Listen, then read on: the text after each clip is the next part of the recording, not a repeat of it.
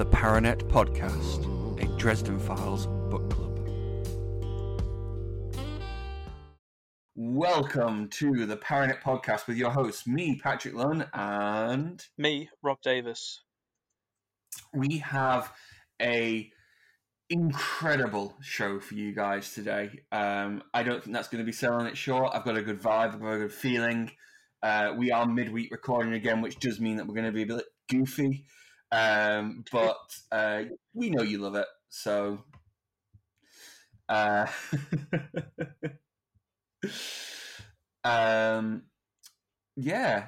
So we are going to be covering chapters 9, 10, 11, and 12 of Death Mass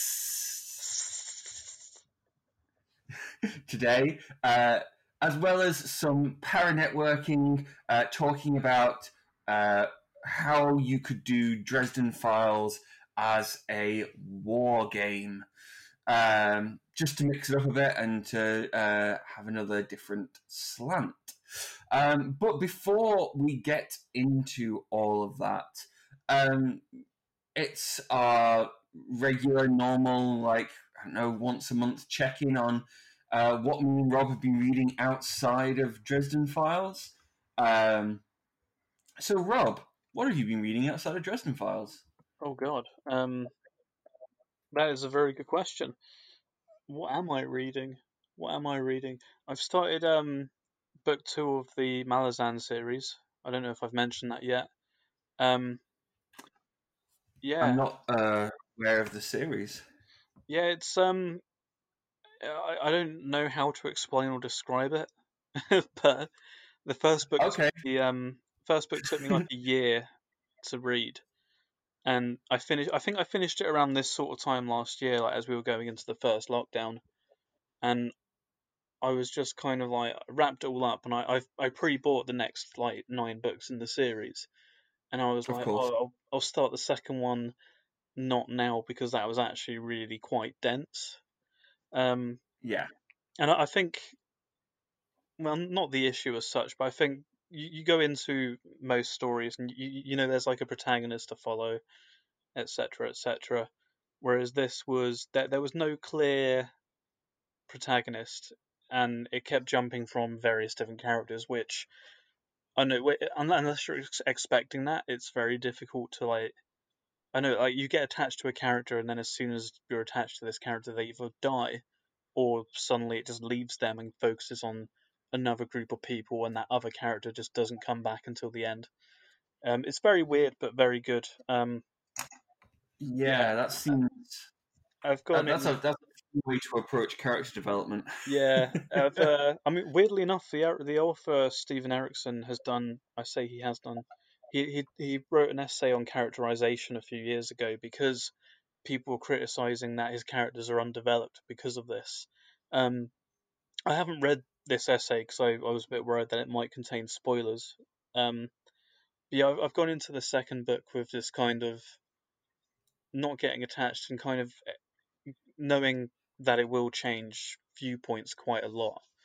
And just as well, because I'm only 100 pages in and it's already jumped all over the place. But I think going into it and expecting it this time, I'm a lot less confused, I guess.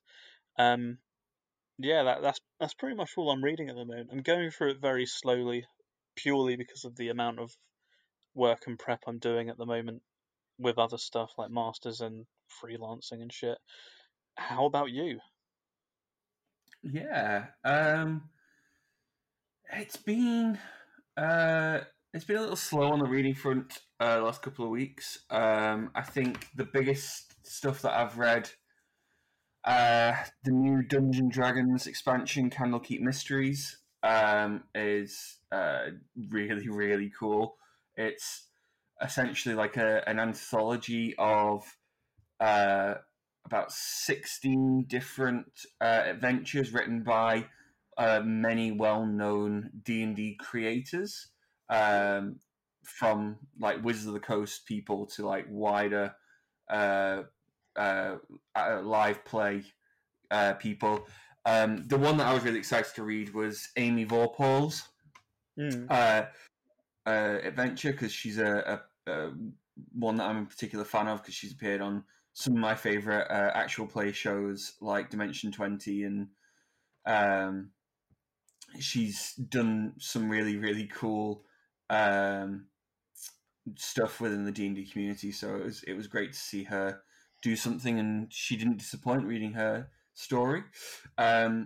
It's really interesting. It's like a set of one shots, so I guess it's a great collection if you don't get to play with the same group week in, week out, or if your group just wants to try out some new characters or something. Yeah. It's got some really fun, different takes on those sort of stories. Like you have the ability to run like a one shot that takes characters to the Feywild. You've got one that's set in like alternate dimension kind of stuff, and then you've got some that are a little bit more traditional, but everything has kind of like a twist on it. So that's pretty cool. I comic book wise, I'm a bit slow at the moment.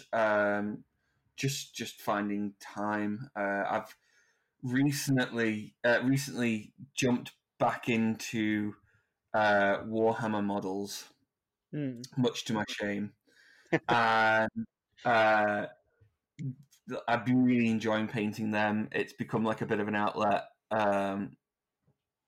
just to kind of sit and listen to a podcast or something and paint for a couple of hours, and that's ate into my book time. That being said, I'm still continuing with the Dawn of X stuff, which has been just fantastic, and is going into its next kind of period, I think, at the moment, which is post Swords of X, or X of Swords. I can't remember which one it is. And is a new a new situation anyway, for the X-Men, and I'm kind of looking forward to them changing it up, because the only issue with the Dawn of X stuff is it does feel sometimes like the stakes are quite low, because none of the mutants can die because of their Yeah. current setup. Yeah. Apart from that, just really chilling out, listening to lots of podcasts, and still making our way through the Horus Heresy book series, which I think is something I've been referencing since our first episodes. Yeah, it has. Can confirm. I'm on book 16 now, Jesus. which is turning into my favorite book, possibly. I'm just want to get the title. Prospero Burns by Dan Abnett, which is the first book taken from the Space Wolves perspective, which is a Viking detachment of the Space Marines, I guess. Okay. And they have like a very strong set of like Viking-esque traditions. And yeah, I love myself some Viking stuff, so lots and lots of fun there. Yeah, I think that's about it. And obviously, Death Masks, which has been a lot of fun. I've listened back to back. I was doing the notes for today's episode, and then ended up continuing to listen and then doing the notes for the next episode, just because I was enjoying it so much. It's a wild ride. It's a lot of fun. Oh man. Um, yeah. um, so yeah, that's me. I don't think there's much else. Oh, I finished The Last of Us finally. The The first video one. game. Oh, nice. Yeah. I can't. Have you I ever played it? Yeah. I started playing it in first year. Like really, like early on in first year. So I was about halfway through it when assignments dropped, and I was like, ah, and just stopped playing it. And I think I picked it up again. I can't remember if it was 2017 or 2018, but I finally finished it then, and I don't really remember much of it. Like That's a very Rob story.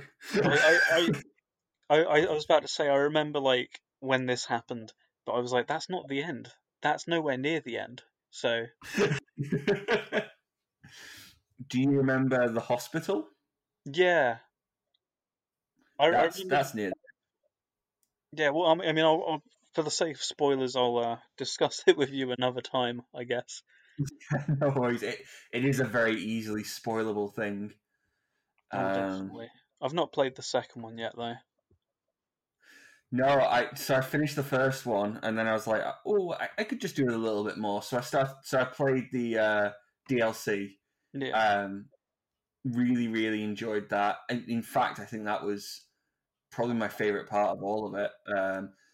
And then I was like, okay, well, I'm still feeling it. Let's go for the second one. I went on the PlayStation Store, and it's £55. yeah, it's yeah. I was just like, that's gonna wait for a couple of weeks. I mean, to be fair, with Easter coming up, it'll probably end up in one of the sales again soon. Yeah, I'd have thought so. I mean, And there's plenty that of normally stuff happens to. with me anyway. I'll buy a game for X amount that I won't disclose, and then a week later it'll be like free on PlayStation Plus. Oh, I've been stung by that a few times. Yeah, I'm trying. it I hurts. think I got the. So I had Bloodborne on a disc, and then I finished the game, so I sold it. And then I was like, I really fancy playing some more Bloodborne, so I bought it again. Um, Probably for about 20 quid on the PlayStation Store with like DLC and whatever. Yeah. And then it like maybe within 10 days, it was one of the PlayStation Plus I games. think that happened to me as well, purely because I also had it like physically and got rid of it for this the same reason. And I remember you were at mine and you were like, "Oh yeah, the DLC like Bloodborne with the DLC is now like X amount," and I was like, "Oh sick." I remember we were sat in my room and I downloaded it then, and then I remember like a week or two later it was then free in the PlayStation Store. Yeah, I mean, I you just have to you pay your money, you take your chances, I guess. But then like With to, the thing. to be fair, like £20 for Bloodborne plus DLC, like don't even need to It's a think damn about it, good mate. deal. It's a good price. Yeah. Um, yeah. So moving over to paranetworking, um, I was trying to have a bit of a think about what would be a fun Dresden Files sort of topic for today, and like I say, I've been getting back into Warhammer, and I was like, it would be really really cool to have some Dresden Files minis to play around with, and I was just wondering, either I mean, obviously we've got the kind of Dresden Files board game that's like a kind of cooperative setup. But I was wondering if you if there was another sort of Dresden Files board game, whether that's on a huge scale like Risk or something like that, or on a very micro scale like a skirmish game where you put together your little team of either Red Court vampires or Dresden's Paranet buddies and like fight it out. Um, how you'd think that would kind of play out and whether you'd play it and yeah, that sort of thing, really. Yeah, I mean, I'll start off by saying that this is not my area whatsoever. So, but I mean, luckily you're not just dropping on this on me last minute, so I've had some time to think about it. And I mean, at first I was like, "Oh, I don't think there's enough to really kind of play around with for something as big as this, but there really is. Like you've listed an example of the Red Court here, and I mean, you take into account all factions. You've got the Red Court, White, supposedly the Jade that's only been mentioned by name, Black Court vampires, albeit there's only a few apparently. But then you've got like all the other factions, like the Fomor as well. I could see working really well in a kind of Warhammer-esque type game. Yeah.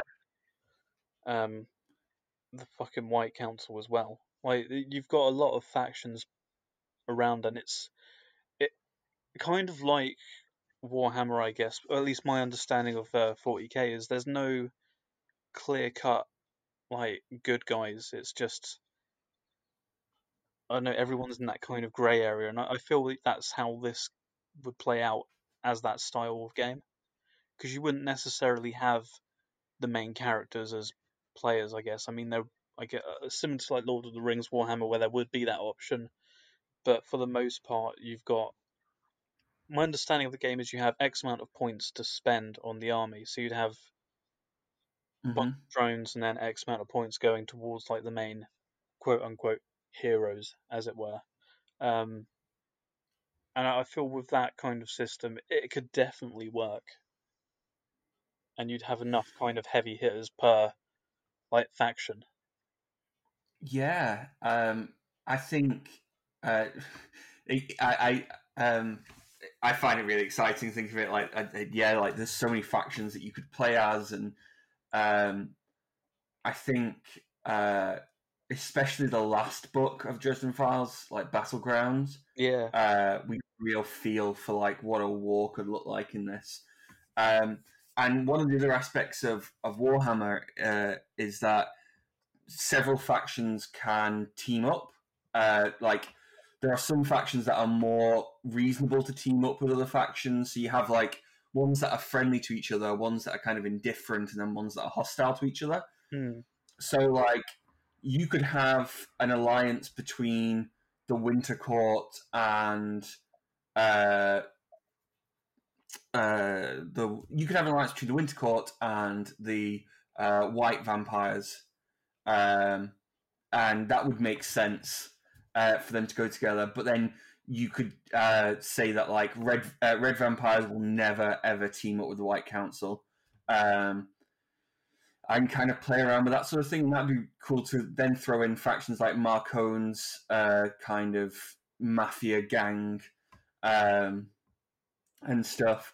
I think you could also do something interesting with Dresden and have some sort of like investigation mechanic Yeah. or something where like um, I'm not quite sure how it would work, but playing more around with like objectives and stuff, and like um, if there was two factions that were like neutral to each other, if you have Dresden and he does several different things, he's able to like turn them against each other or something would be really cool.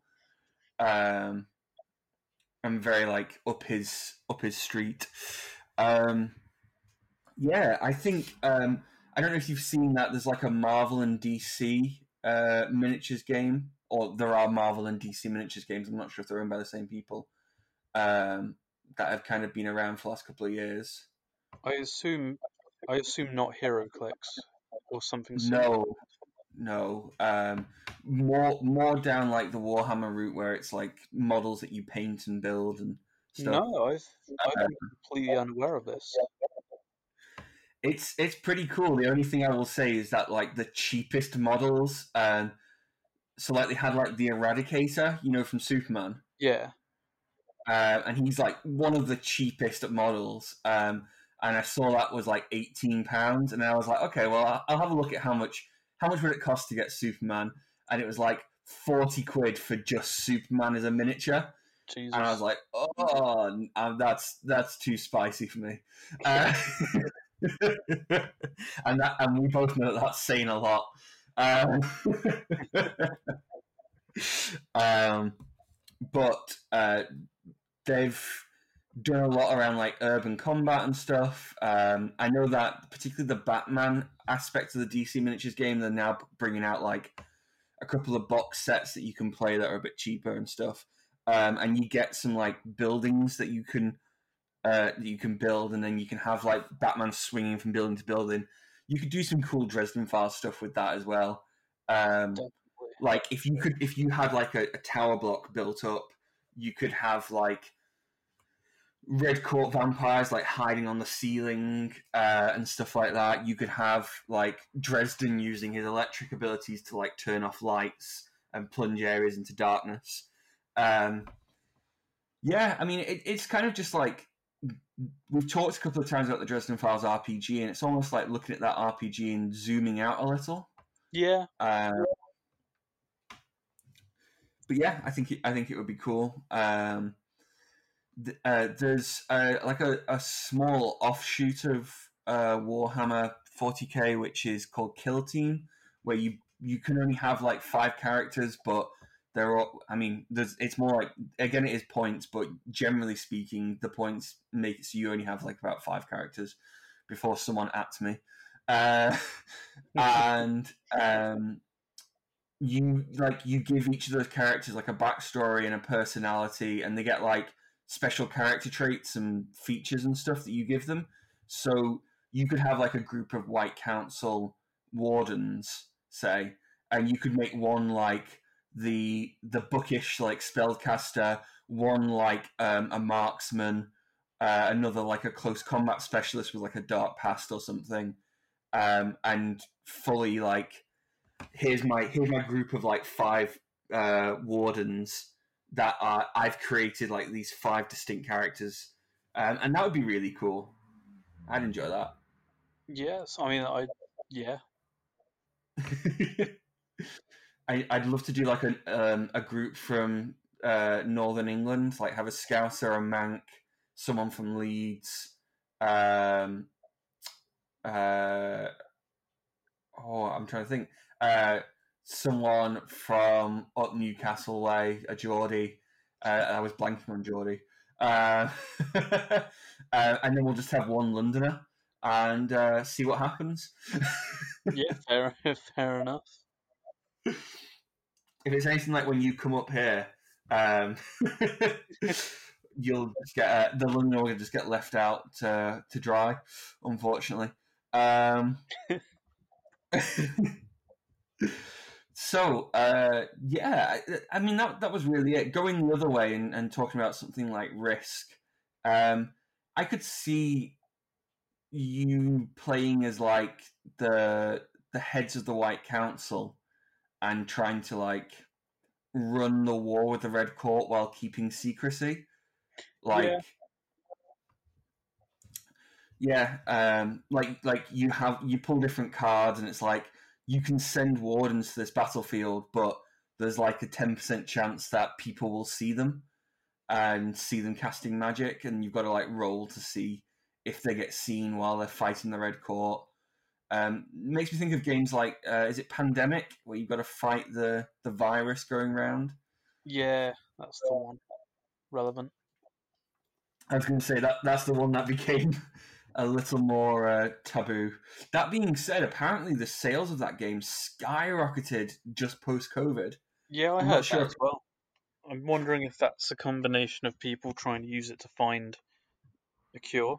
Like, because I was when I was at wondering about that. Waterstones and when I was working at a bookshop and like COVID first started being a thing at the end of 2019, um, it was surprising how many people started buying The Stand by Stephen King, but they were asking for it and looking for it as if it was like a textbook and not like a piece of fiction. So, I mean, yeah, whatever.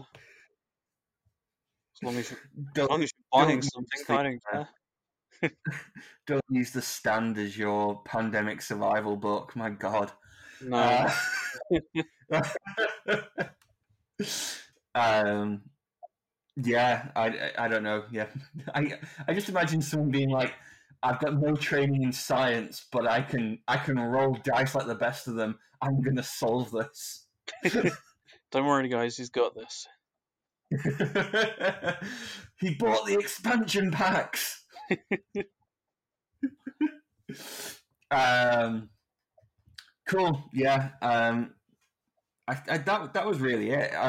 But I'm really interested to see where else Jim can go with the multimedia aspects of the Dresden Files, because we've seen comic books, seen books, we've seen TV shows, We've seen the card game. We've seen the role-playing game.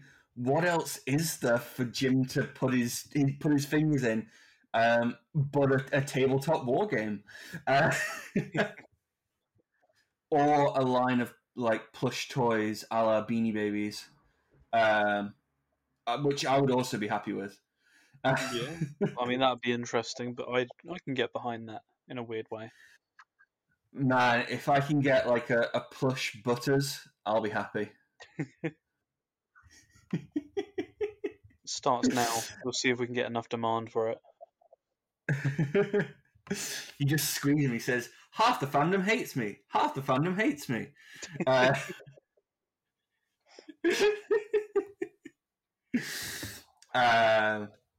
Cool. Yeah. So that's about it for paranetworking. A very loose, fun paranetworking. I didn't give my normal spiel, so I'll do it now, which is that paranetworking is where we tackle.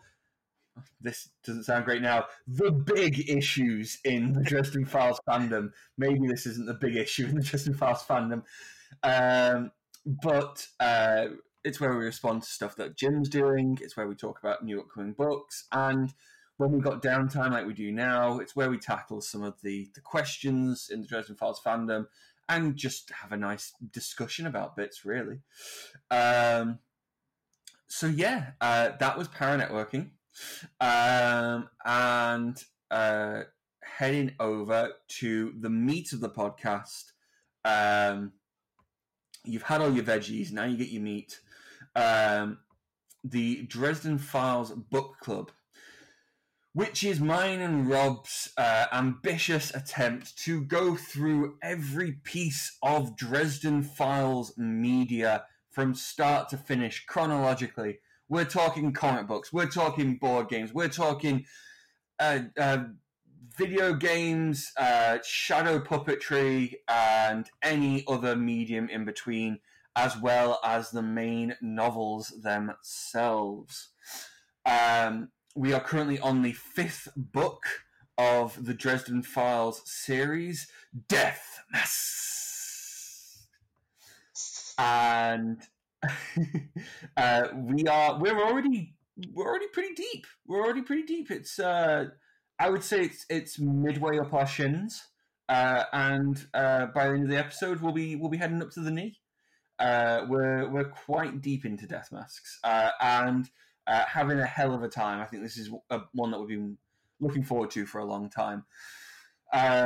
Every week when we do this, I give a quick recap of last week's chapters, then Rob covers this week's chapters, then we do a little bit of Lit Crit and geeking out, talking about things that will be important for future points in the series, talking about anything really that takes our fancy, often just descending into quotes from Peep Show.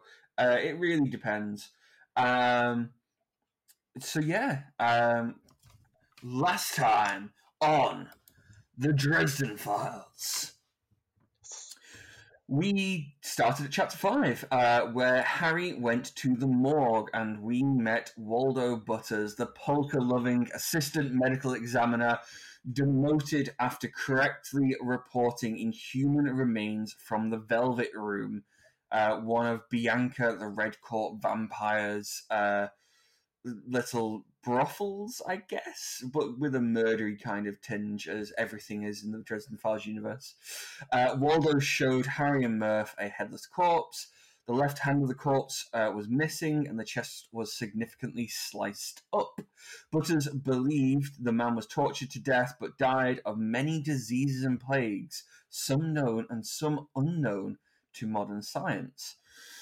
That became active in his body all at the same time, eating him from the inside out. Harry points Mirth towards the church mice death and says he'll try to figure out about the small tattoo on the body before them, resembling an open eye. Harry leaves the morgue and passes by 2 men before realizing he's being followed. Turning around, he is attacked by a bear-like creature with 2 sets of eyes. Harry flees from the bear-like creature, running into one of the men he passed earlier. The man grabs him. No, Harry grabs the man and keeps running. The pair run into the other man that Harry passed. Harry turns to fight the bear and ends up in a soul gaze with the creature, discovering it's actually human with a heavyweight presence behind it. The soul gaze leaves Harry stunned and helpless. Both men that Harry tried to save while retreating reveal themselves to be the Knights of the Cross, Sanya and Shiro. Michael Carpenter arrives, and it is on. The three knights against a demon bear from hell. Once defeated, a coin drops from the dead body, and the knights take care to collect it without touching it. The presence behind the human is revealed to be one of the fallen, Ursul. Michael informs Harry there are 29 more of the fallen, and they are after him. Very, very quickly, that is obviously the 30 pieces of silver, Judas Iscariot reference. Each of them is said to hold a evil fallen angel within it, within the Dresden Files universe. We then go to chapter 7, where the group goes to St. Mary of the Angels Church, where a conversation kicks off about beliefs. Sanya tells Harry that despite receiving the sword from an archangel, he still considers himself to be agnostic. We also find out that the knights know Harry is looking for the shroud, and that the fallen wasn't there to kill Harry but recruit him, explaining that once you touch a fallen's coin, the fallen tempts you with power. Harry realizes what that temptation would be for him, taking into account his upcoming duel with Count Ortega. The coin is placed in the safety of Father Forthill, whilst Michael begs Harry to keep out of the case around the shroud for his own safety. That takes us to chapter 8. Back at Dresden's apartment, Harry consults Bob on everything. The Accords allow him to choose the weapon for the duel. Ortega gets to choose the location, and Harry needs a second. Bob identifies the tattoo that Harry found on the body as the Eye of Thoth. Harry draws a symbol of the fallen, which was on the bear's head, and the coin, but Bob wants nothing to do with it. He explains the fallen, also known as the Denarians, are super powerful archangels that have fallen from grace. But typically, the humans they inhabit are also skilled, and with the coins are basically immortal, giving them time to gain knowledge, skill, and power. A deadly combination. Bob can't locate the shroud, as it is an artifact of faith, while he is a spirit of intellect. He tells Harry he can contact Ulshavaras, an oracle spirit, to find the shroud. Harry sends Bob to gather information while he summons the oracle spirit. Harry gets the location of the thieves in exchange for answering why he does what he does, to which Harry responds that he honestly doesn't know. Harry is also told that the knights don't want him involved because if he goes for the shroud, he would die, according to prophecy. What the knights don't know about the prophecy is that if Harry doesn't go to the shroud, they will all die, as will the city of Chicago. Dun dun dun! Over to you, Rob. God damn. Oh, oh man. Well, in any case, Harry decides that I'm gonna look for the shroud, and oh, I should also mention here that when I was listening to the chapters earlier, I was doing work, so I apologise if there's bits where I'm reading the notes and I sound a bit surprised. I just thought I'd get that out of the way now. um, yeah. What was I saying? Yeah, he proceeds with the search for the shroud, with the plan being at this point, I think, was to wait till like daylight and then try and move in on the church mice. Is that what they're called? Church mice? Church mice? Mm-hmm. Church mice? Cool. Yeah, Church it mice. just sounds wrong when I say it, church mice. Um, Church mice. yeah, there's also a bit of discussion here of time and prophecy within his universe, which I remember being, and this is why I mentioned the whole like being a bit hazy on memory despite listening to the chapters this morning, is because I remember the whole like philosophical standpoint on it. I can't even say that word anymore. Um, but at the same time, I'm like, I can't actually remember what it is he actually said, which is an interesting position to be in. But we'll get back to all this. Um, in the meantime, before he's got a bit of time to kill, he decides to whip up some tasty potions in the form of anti-venom for the red court saliva venom. Nom, nom, nom, nom. Yum, yum, yum, yum, yum, yum. And yeah, oh man, that's just reminded me of an idea I was meant to tell you for a D&D character, but that's completely sidetracked. At this point, Harry gets a phone call from none other than our favourite wizard of the White Council that isn't Harry, Ebenezer McCoy. And Hey, Haas. yeah, like I love this. To be fair, any moment with McCoy is just something I really enjoy. So I, yeah, I just want to address more people as Haas. yeah. Hey, Same. Haas. It doesn't work with our accents though. Like I tried Really it. doesn't. I remember again, kind of off track here, but I remember watching Lost as like in my early mid-teens, and because of Mm. Sawyer, I started calling people like by nicknames and stuff like horse and all that kind of stuff. And it just doesn't work with our accent. Just people thought. I mean, to be fair, I'm a dickhead anyway, but people thought I was a dickhead. But How are you doing, Haas? ugh. Ew. Oh, immediately, I feel like a dickhead. I mean, I'll try it in my 30s. It might work. But yeah, Ebenezer McCoy calls, and he's kind of telling Harry not to worry about this duel because it's kind of, I feel, insinuated that he's going to take care of it himself. Which, Yes. I mean, no, knowing what happens in like later books and stuff, that is totally how I read it this time round. Um, and much to McCoy's surprise, Harry just turns around to this and is like, "No, you're not sorting out anything for me. I can deal with it myself." Um, and Harry kind of explains that this duel needs to happen. It needs to go down. And McCoy's kind of doing his old, usual thing of you're in way over your head, kid. Better step down before you get, the bull by the horns. Um, and Check then yourself before you wreck yourself, yeah, Dresden. like exactly that. And there's quite a nice moment here as well because they kind of take the time to just kind of chill. They have that little reminiscing moment where it's like, it's not like it was back down at the farm, is it? And then like, oh yeah, like that whole reminiscing on stories and shit where you're just kind of like, that would be an interesting read. Um, Mm. yeah, and we get all that. Um, yeah, and then Bob returns a bit like injured and shredded up just before dawn comes round, and he reports that Marcone currently has wards set up. Um, and not only this, but am I right in thinking Ortega's there with half a dozen vampires as well, or is that My understanding was that Bob tried to spy on both Marcone and Ortega, and basically that both of them have protection. that makes a lot more sense? Like this is what I mean by like distracted earlier while listening, because like half of it goes in, and I'm just kind of there being like, this is not how I remember it being. But yeah, um, Harry tells Bob to like get some rest, get some sleep, and we'll then sort something out to take care of these wards because wards are bad.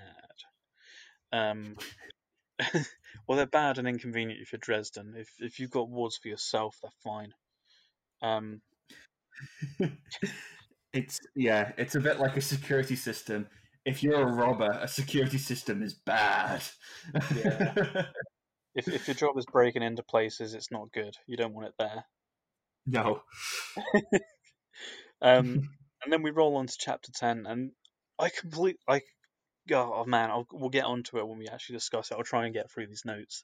Um, there's a knock at the door because when isn't there a knock at the door? Um, and no, it's not a knock at the door. It sets his wards off. Sorry, my mistake. Um, and Harry does the whole thing of going to the door and being like, who this?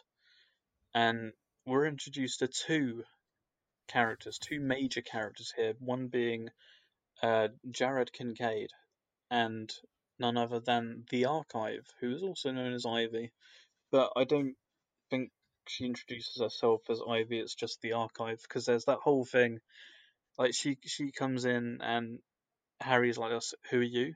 The Archive. But you're just a child. What's your actual name? The Archive.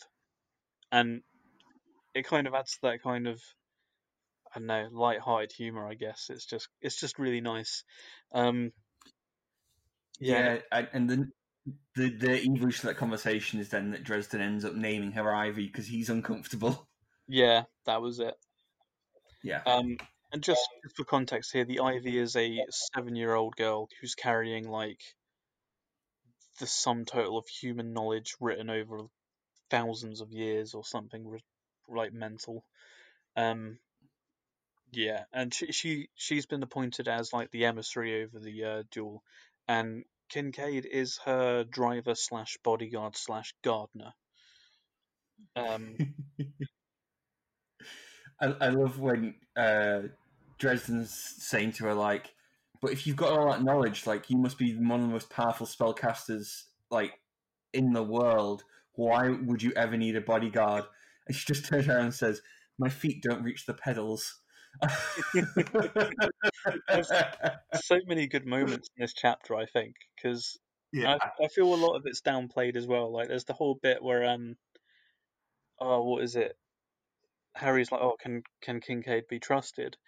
And she just turns to him and she's like, I don't know, can you be trusted? And he's like, well, I'm on contract with you until April, and then if someone doesn't make me a better offer, then I guess I'll continue being working for you. She's like, oh, well, he can be trusted until April. Does that work for you? Yeah, It's like, but and it teaches so much about both of their characters that like um, we'll talk about it more. Let's get through the notes. yeah, But yeah, there's a um, lot of good stuff to drill into there. yeah, and there's a bit in the notes here which hopefully I'll remember to bring up when we discuss it properly. But as Ivy gives like some of her history and background, she explains that her mother is now in a coma as well. Um, and I mentioned that as a kind of prompt for later on when we discuss it. But yeah, she explains that they're there as like emissary over the duel, and their role is to kind of um, ensuring that Dresden selects the types of duels that are going down. Like the whole, he has two options, I think it is. um, and if this time round Dresden picks magic, knowing that that Ortega will turn that down, but it might. Mm-hmm. Yeah, the whole idea is that he's picking this knowing it won't work, in the hope that it will kind of give him more time to kind of actually come up with a plan here. Um, and yeah, Ivy responds to this with, "You've got 24 hours to come up with a second option. Otherwise, you'll have to forfeit the duel, and we'll kill you." Basically, Yeah, I think it's that he needs to get a second, as in have someone in case he can't be there. yeah, like it confuses me because I know he needs a second person to be there, but I know he also needs like a second like Yeah, option, and it's it, it, it is a bit confusing. yeah, I think I'm only finding like again because I listened to it distracted, and it's my first time with this book on audio. Um, and because normally when I'm listening to audio, I'm doing a bajillion other things. I think I'm just getting all my facts mixed up. So I do apologize. Did we No mention sweat. what? He needs both. Basically, he needs to Yeah, work out what's going to be the fallback option and who's going to be his second in the duel, or else Ivy is going to destroy Dresden herself. yeah. And Which he fully believes that she is capable of it. I mean, I'd like to see that anyway. So I demand like a short story, alternate reality type thing where that happens. Oh, yeah, that would be incredible. purely for my own amusement. I'll write it tomorrow. Um, Do it. yeah, and after the threat on Harry's life, Ivy and Kincaid, or the Archive and Kincaid, then leave and let Harry get on with other things. Harry calls Father Vincent, who you remember from earlier as the guy who's trying to get him to go after the shroud. Um, and it's I've lost my place in the notes. And it's trying to cover up, like, is the shroud actually the shroud, or is it like a forgery? I guess. Which, Hmm. if you're going after a priceless religious artifact that possibly has supernatural powers, you kind of want to be sure. So I think that's a fair enough question. I mean, luckily for him, Father Vincent doesn't believe in supernatural stuff, so. Uh, um, and Harry calls up Michael as well, and Michael's not around, so he intends to leave a message, but ends up having a bit of a hostile phone call with Charity instead, which goes as well as you can imagine, given that at this point in the series, especially, they get on like a house. Wait, I don't understand. I was about to say get on like a house on fire, but isn't that usually described as a good thing? It is, which is funny because House on Fire, very rarely a good thing in my experience. Yeah, that's huh. But yeah, they don't get along. They get along like a very upset house. Yeah. Um, Yeah. and I mean the whole basis of this is Harry trying to get Michael to be his second as well, which, I mean, yeah, that's going to be a no from Charity. So yeah. Chapter 12. Harry heads to Burnham Harbour to follow the lead from the Oracle, and he finds a boat or a ship, a boat, a handy boat. And luckily for him, he finds the shroud. Who thought it would be that easy, right? But he then gets caught by two women who are waiting for their partner, and they learn from Harry that their partner is dead, aka these guys are the church mice, baby. Church mice? That's right, isn't it? Church mice. Church mice. Yeah. Church mice. And they are named Francesca, which, and this is a weird one because I remember it being written as Francesca in the book, but in the audio, James Masters says like Francisca or something, and it really threw me off. Unless I'm pronouncing it wrong all this time, but who knows? And the church mice person, church mouse, is Anna Valmont. And surprise, surprise, by the way, the partner they're waiting for is the dead guy who, yeah, Is in Butter's morgue. yeah. Who we find out is called Gaston. No one dies like Gaston. Oh man, like I didn't remember him being called Gaston, and I actually laughed when they mentioned his name because that song started playing in my head.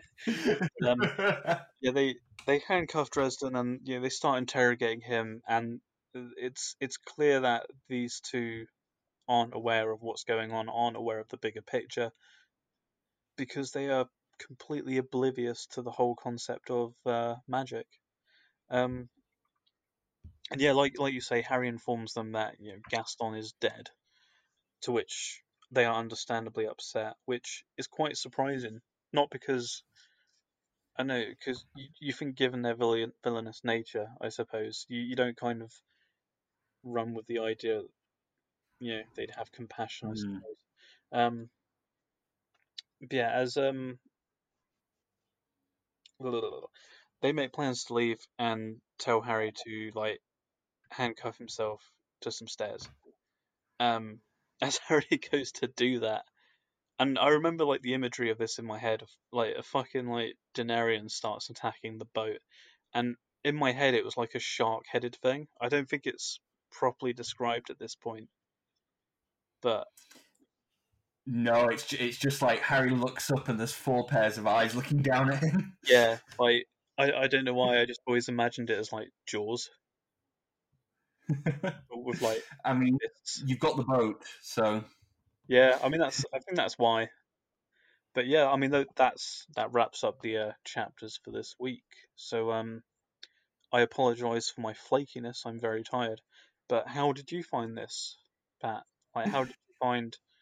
I don't know everything. There's quite like with last week. There's quite a lot to kind of unpack, I suppose. Yeah, these are there are a couple of things here that I've been waiting to talk about for a while, and yeah, strap yourselves in, audience, because it's about to get wild. Um, the first thing that is crazy is that at the start of chapter 9, we get the explanation of how the fourth dimension of time works in the Dresden verse, um, which is strange. It basically talks about like people, spirits, the majority of beings that we come into contact in the Dresden Files are fixed points in time that are only able to experience the flow of time coming onwards towards them. But there are some things like the oracles that are able to experience all things that are happening at the same time. So they experience their entire existence all happening at the same time, and that's why they're able to prophesize, because they're experiencing it, not because they're seeing into the future. That's an interesting point because prophecies come up a few times in the series. Time travel hasn't really been touched on much in the series, but there has been some talk around kind of chronological stuff, and there's a lot of theories around the gatekeeper particularly, that make me think that he's found some way to exist in a similar way to these oracles or detach himself from that flow somehow. Hmm. That's really interesting. But I think, yeah, the important thing for now is that time is constantly moving at the same pace, and you can either experience everything or you can experience things as they move towards you from the sound of it. And yeah, that's a wild thing, and the way that Jim does it, and not by like having Bob sit down with Harry for like a full chapter and be like, this baguette is time, and you are the meat filling, and like take you through step by step through some sort of like elongated metaphor. It's like a paragraph from Dresden being like, this is how it is. We know that to be the case, and this is how we understand time. And It's it's like, quite oh, okay, that's cool. it's quite an interesting how he does it, because when it was explained, and the whole concept of time and all that kind of thing, it made me think of slightly spoilery, but it's not giving away any plot details, and I also can't remember which book it's in. Um, the island of Demon Reach being built at various different points in time, or something, or like Yeah, the wards on it being put there at different points in time, and it made me think of that. But then, yeah. Like, has the original Merlin found a way to detach himself from time? which I then found interesting, because I think that section of that book had to be repeated to me like quite a few times for me to wrap my head around it.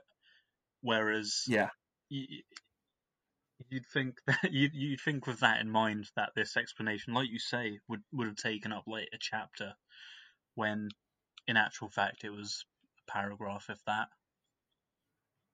yeah. But I also think there's a little bit of Jim just trying to slide this in under the radar, so that in the future he can be like, "Yeah, we talked about this in like book 5. Didn't you read it?" But I mean, that said, with the bulk of Dresden Files is from Harry's point of view, so this is possibly Harry's understanding of how time works. Yes, So it and wouldn't I can also necessarily see. apply to what we know about Demon Reach and the original Merlin. Yes, and I can also see Jim turning around and saying, "Yeah, Harry just had it wrong." Uh, um, time is more like a donut or something like that. Who knows? Yum. So yeah, but that's just a great thing that Jim just drops here and is like, okay, and we're moving on. Resisting the Red Court venom. There's a little bit of this that is it's a cool moment because it's like, okay, so Harry's making a potion. He's going to make a potion to deal with the Shroud and to deal with the Denarians. Is he going to make or is it going to be for the duel with Count Ortega? Is he going to come up with some sort of potion he can take that will get him like vampire levels of strength or speed or something like that? It's like, no, his head is squarely at the place where he's thinking about Susan, and he wants to be able to be with her, and he's trying to create this potion, spending time he could be spending on possibly saving his own life to instead make it possible for them to have more time together, basically. It gives you a really cool window into like where his head's at in that moment. So I thought that was awesome. The rest of the chapter, for chapter 9, not much more to dig into. The chat with McCoy is fun, like we said. It is worth mentioning that McCoy says in passing that he's looking for a telescope for the time that him and Harry were stargazing, and they thought that they'd found a planet, and it turned out to be a satellite. That's an interesting drop for later books. Just one to keep in your back pocket. Yeah, like I was wondering that, like I skipped it on the notes because I saw it there and I was like, what's the significance of this? And now that you mentioned it, a handy hint for later, I'm suddenly like, oh my god.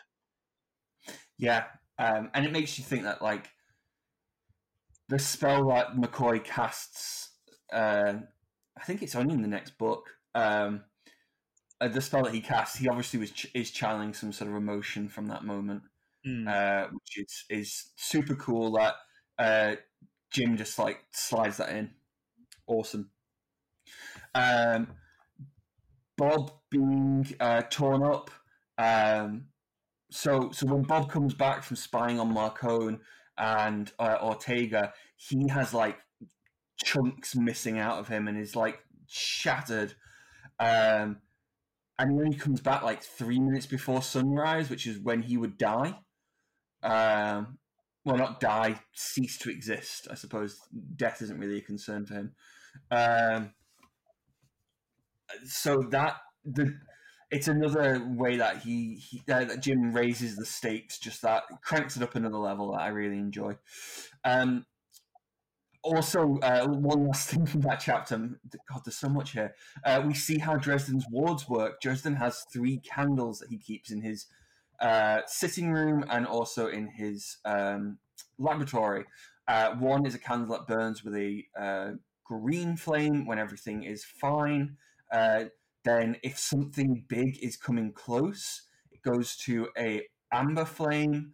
And if something is within, I think he says within a couple of feet of his apartment, it then goes to a red flame. And that's when he knows he is in serious trouble. And I just really enjoy that. That's a very logical thing. And I like that. And that is how I would make a ward as well. Very well done, Dresden. So yes, Kincaid and the Archive, Ivy. Interesting characters, gonna be real big. Keep an eye on these guys. Great way to have them come into things as a neutral party, kind of separate from the plot, but a great way to introduce another faction. We were talking about factions earlier. These guys are pretty transient in faction. They could be good, they can be bad. The Archive is an archive of all written human knowledge. That's not a moral thing, and it's quite interesting to see where that goes. Ivy as a character is really, really interesting to me, and I think she's an interesting concept to if not Jim, then at least Dresden. Once Dresden gives her a name, we see more and more of Ivy's personality surface. Mm. So her mum was known as the Archive, her grandmother was known as the Archive, their ancestors were all known as the Archive, and Ivy is the first one to be named, and that changes how she sees herself. And we see a little bit of an expression of her personality when she sees Mr. the Cat at the end of the chapter and dives towards him, going, Kitty!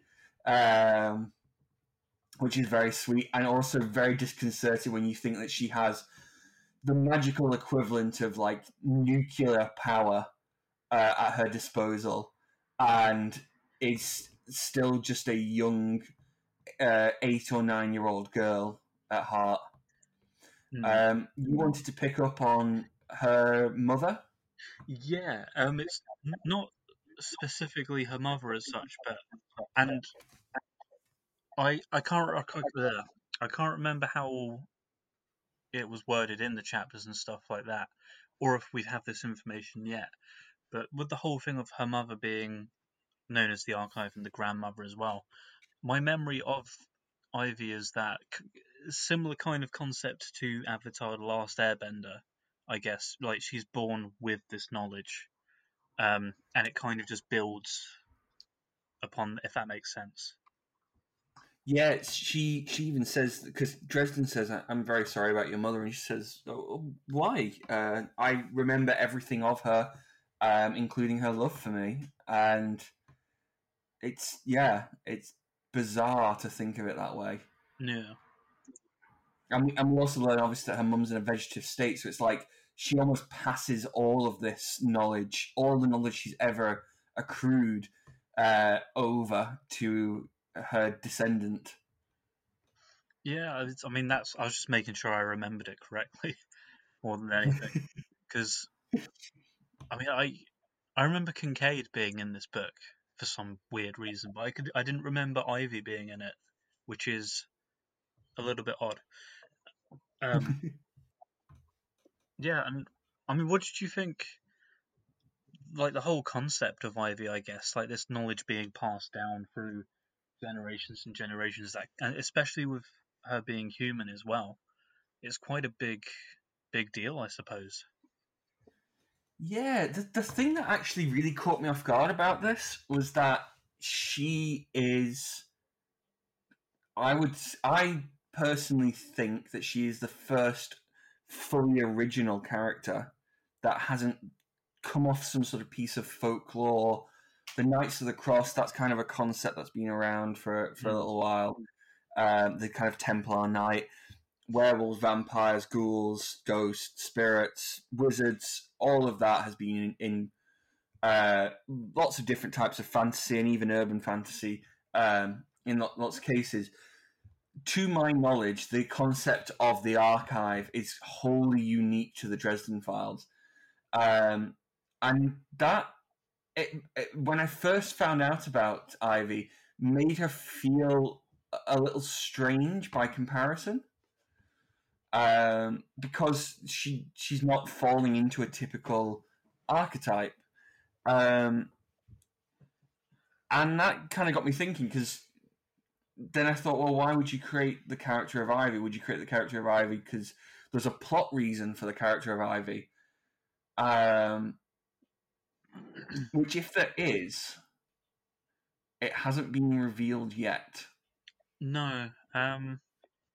But that being said, she has a millennia of human knowledge within her.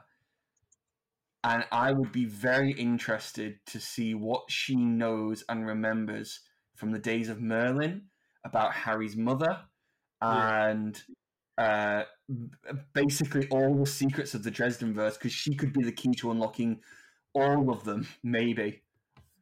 It's quite interesting. You say all this, and I'm just trying to remember all of her appearances at the moment. And she's got the main appearance here, and I think Yeah, she's a major plot point in book 10. yeah, she's like the MacGuffin of book 10. Yeah, which I mean, I don't know, like her. I won't spoil it obviously, but she's with her being the driving kind of plot, I guess, with book 10. It's it's very interesting that a character like this has been introduced, but hasn't really. I don't know, like it feels like the kind of character that maybe not should have been introduced earlier, but maybe referred to. Like there should be this whole expectation that maybe it's going to be a wise old man or something like that. Possibly, yeah. Um, but I mean, I do know what you mean because there's kind of a it's a bait and switch without the bait, Yeah, almost like it's surprising that the archive is a young girl, but we've not had a setup to subvert there. Whereas, like when we see a vampire, and instead of it being like a typical Dracula, we get like Thomas Wraith. That's a subversion and mm, an urban fantasy twist on what the audience has preconceived. Whereas, because Ivy's a brand new thing, we don't have anything to build off. Um, that that being said, I absolutely love the character. I think that there is something about her that she just feels a little bit like she doesn't fit at first, and maybe that's the disconnect. There is that we're getting this like it was a young girl all the time, and it's like, oh, what was a young girl all the time? I kind um, of get that. Yeah, but that being said, super love the idea. Um, it's a really nice twist on like a family curse, I guess.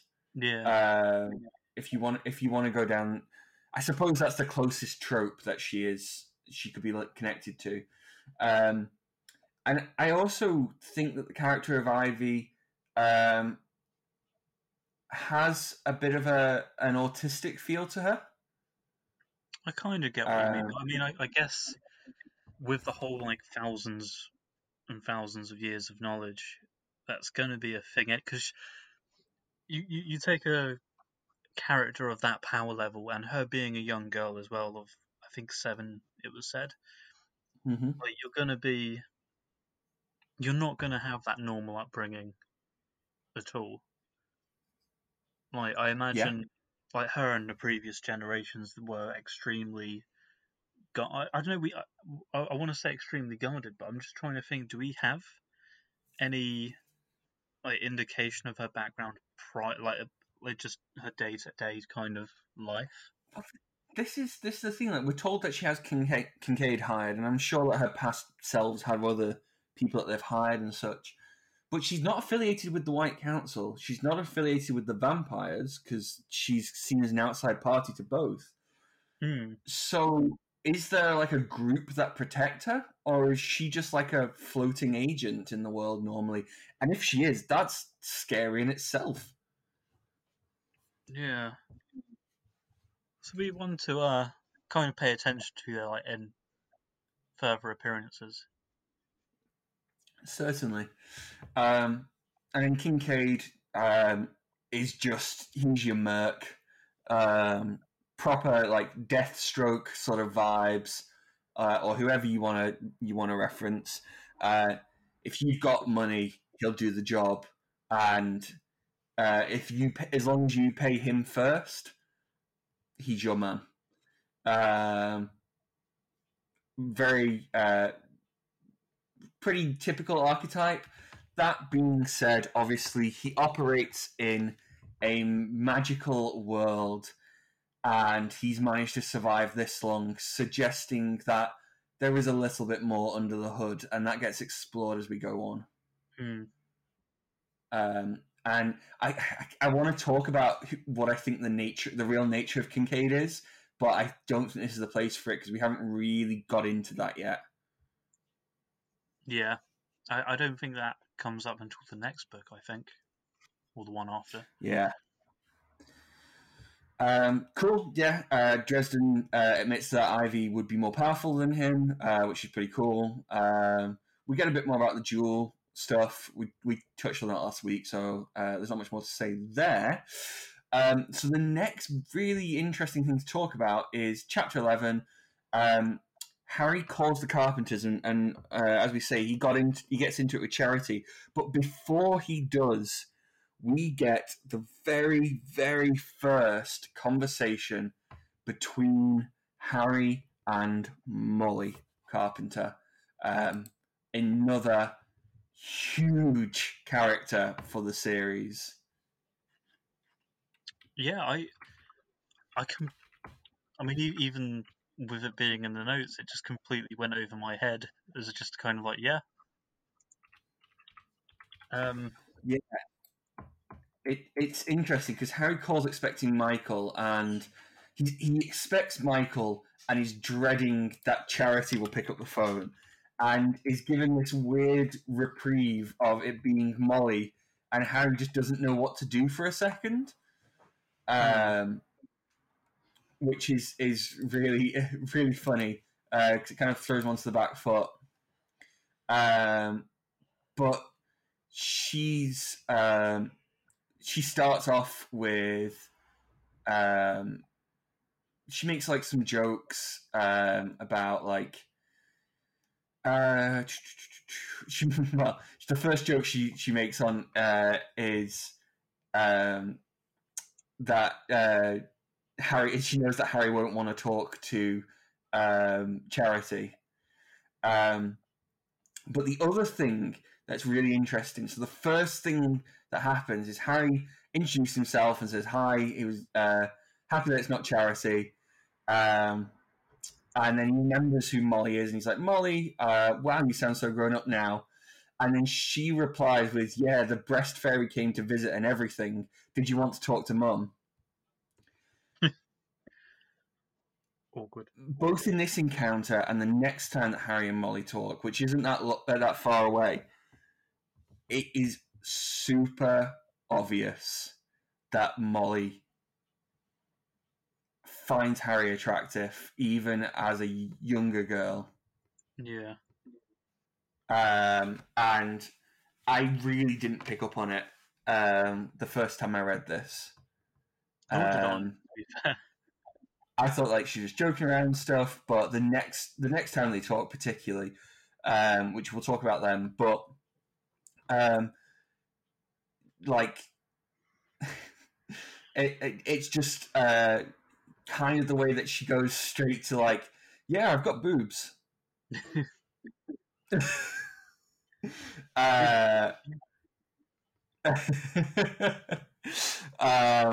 Which is a very teenage approach to like romance, I suppose. Yeah. And the next time that they talk, she's very similar and quite immature and at this point, but it's really interesting to talk about. And immediately she strikes up a particular tone. She is jokey. She's snarky about her mum. She's snarky to her mum, which is saying something when your mum is Charity Carpenter. It really feels like, so she hands the phone over to Charity and then goes to another phone in the house to listen in, which our younger viewers may not realize was a thing you used to be able to do, but it is.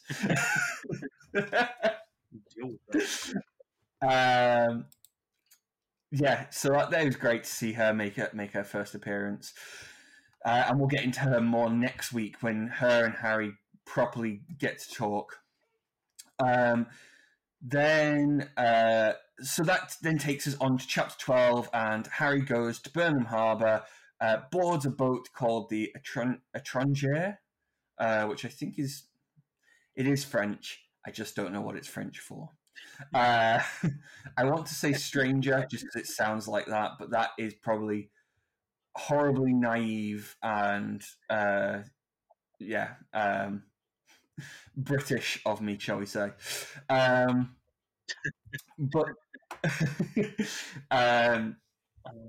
the church mice Francesca and Anna Velmont.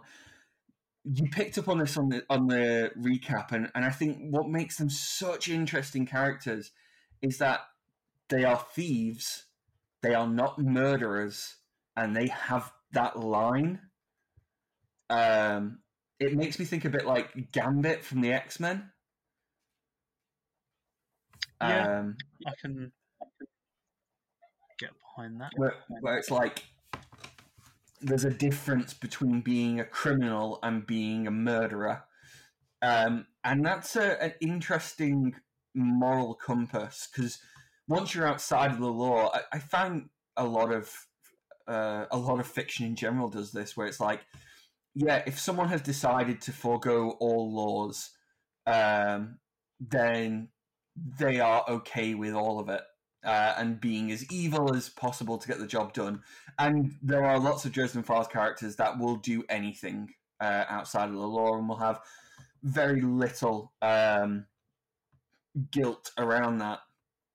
But the Church Mice present an interesting moral compass, because they have chosen to forego many laws. I mean, it's obvious that they do a lot of things to be able to steal from the Vatican. That takes some serious doing, and also means that you probably don't have much of a moral guidance around religion.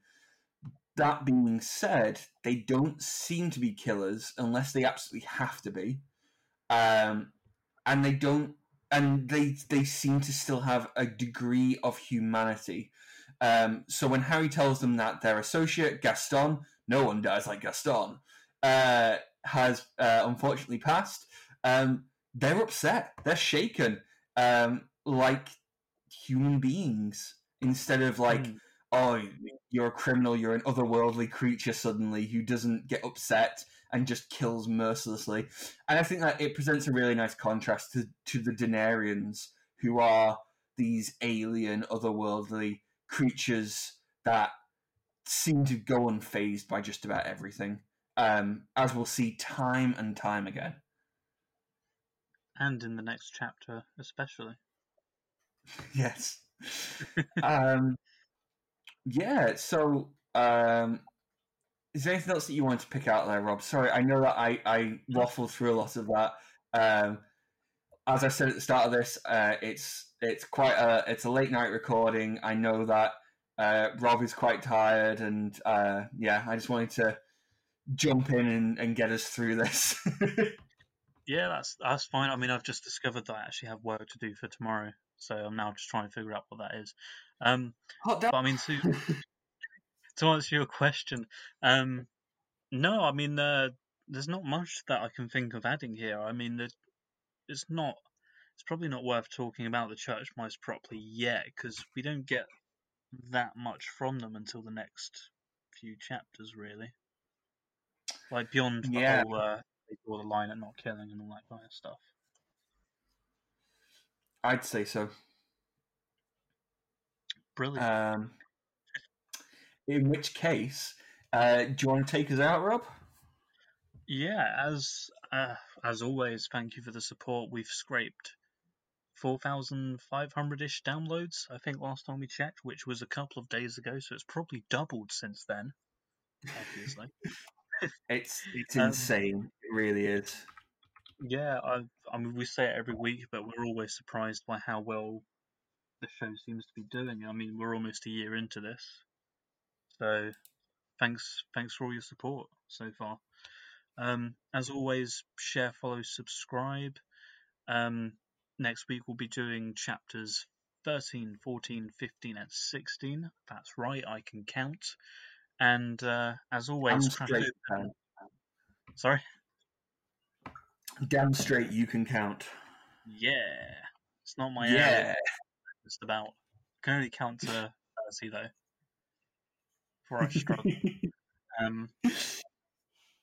What was I going to say? Yeah.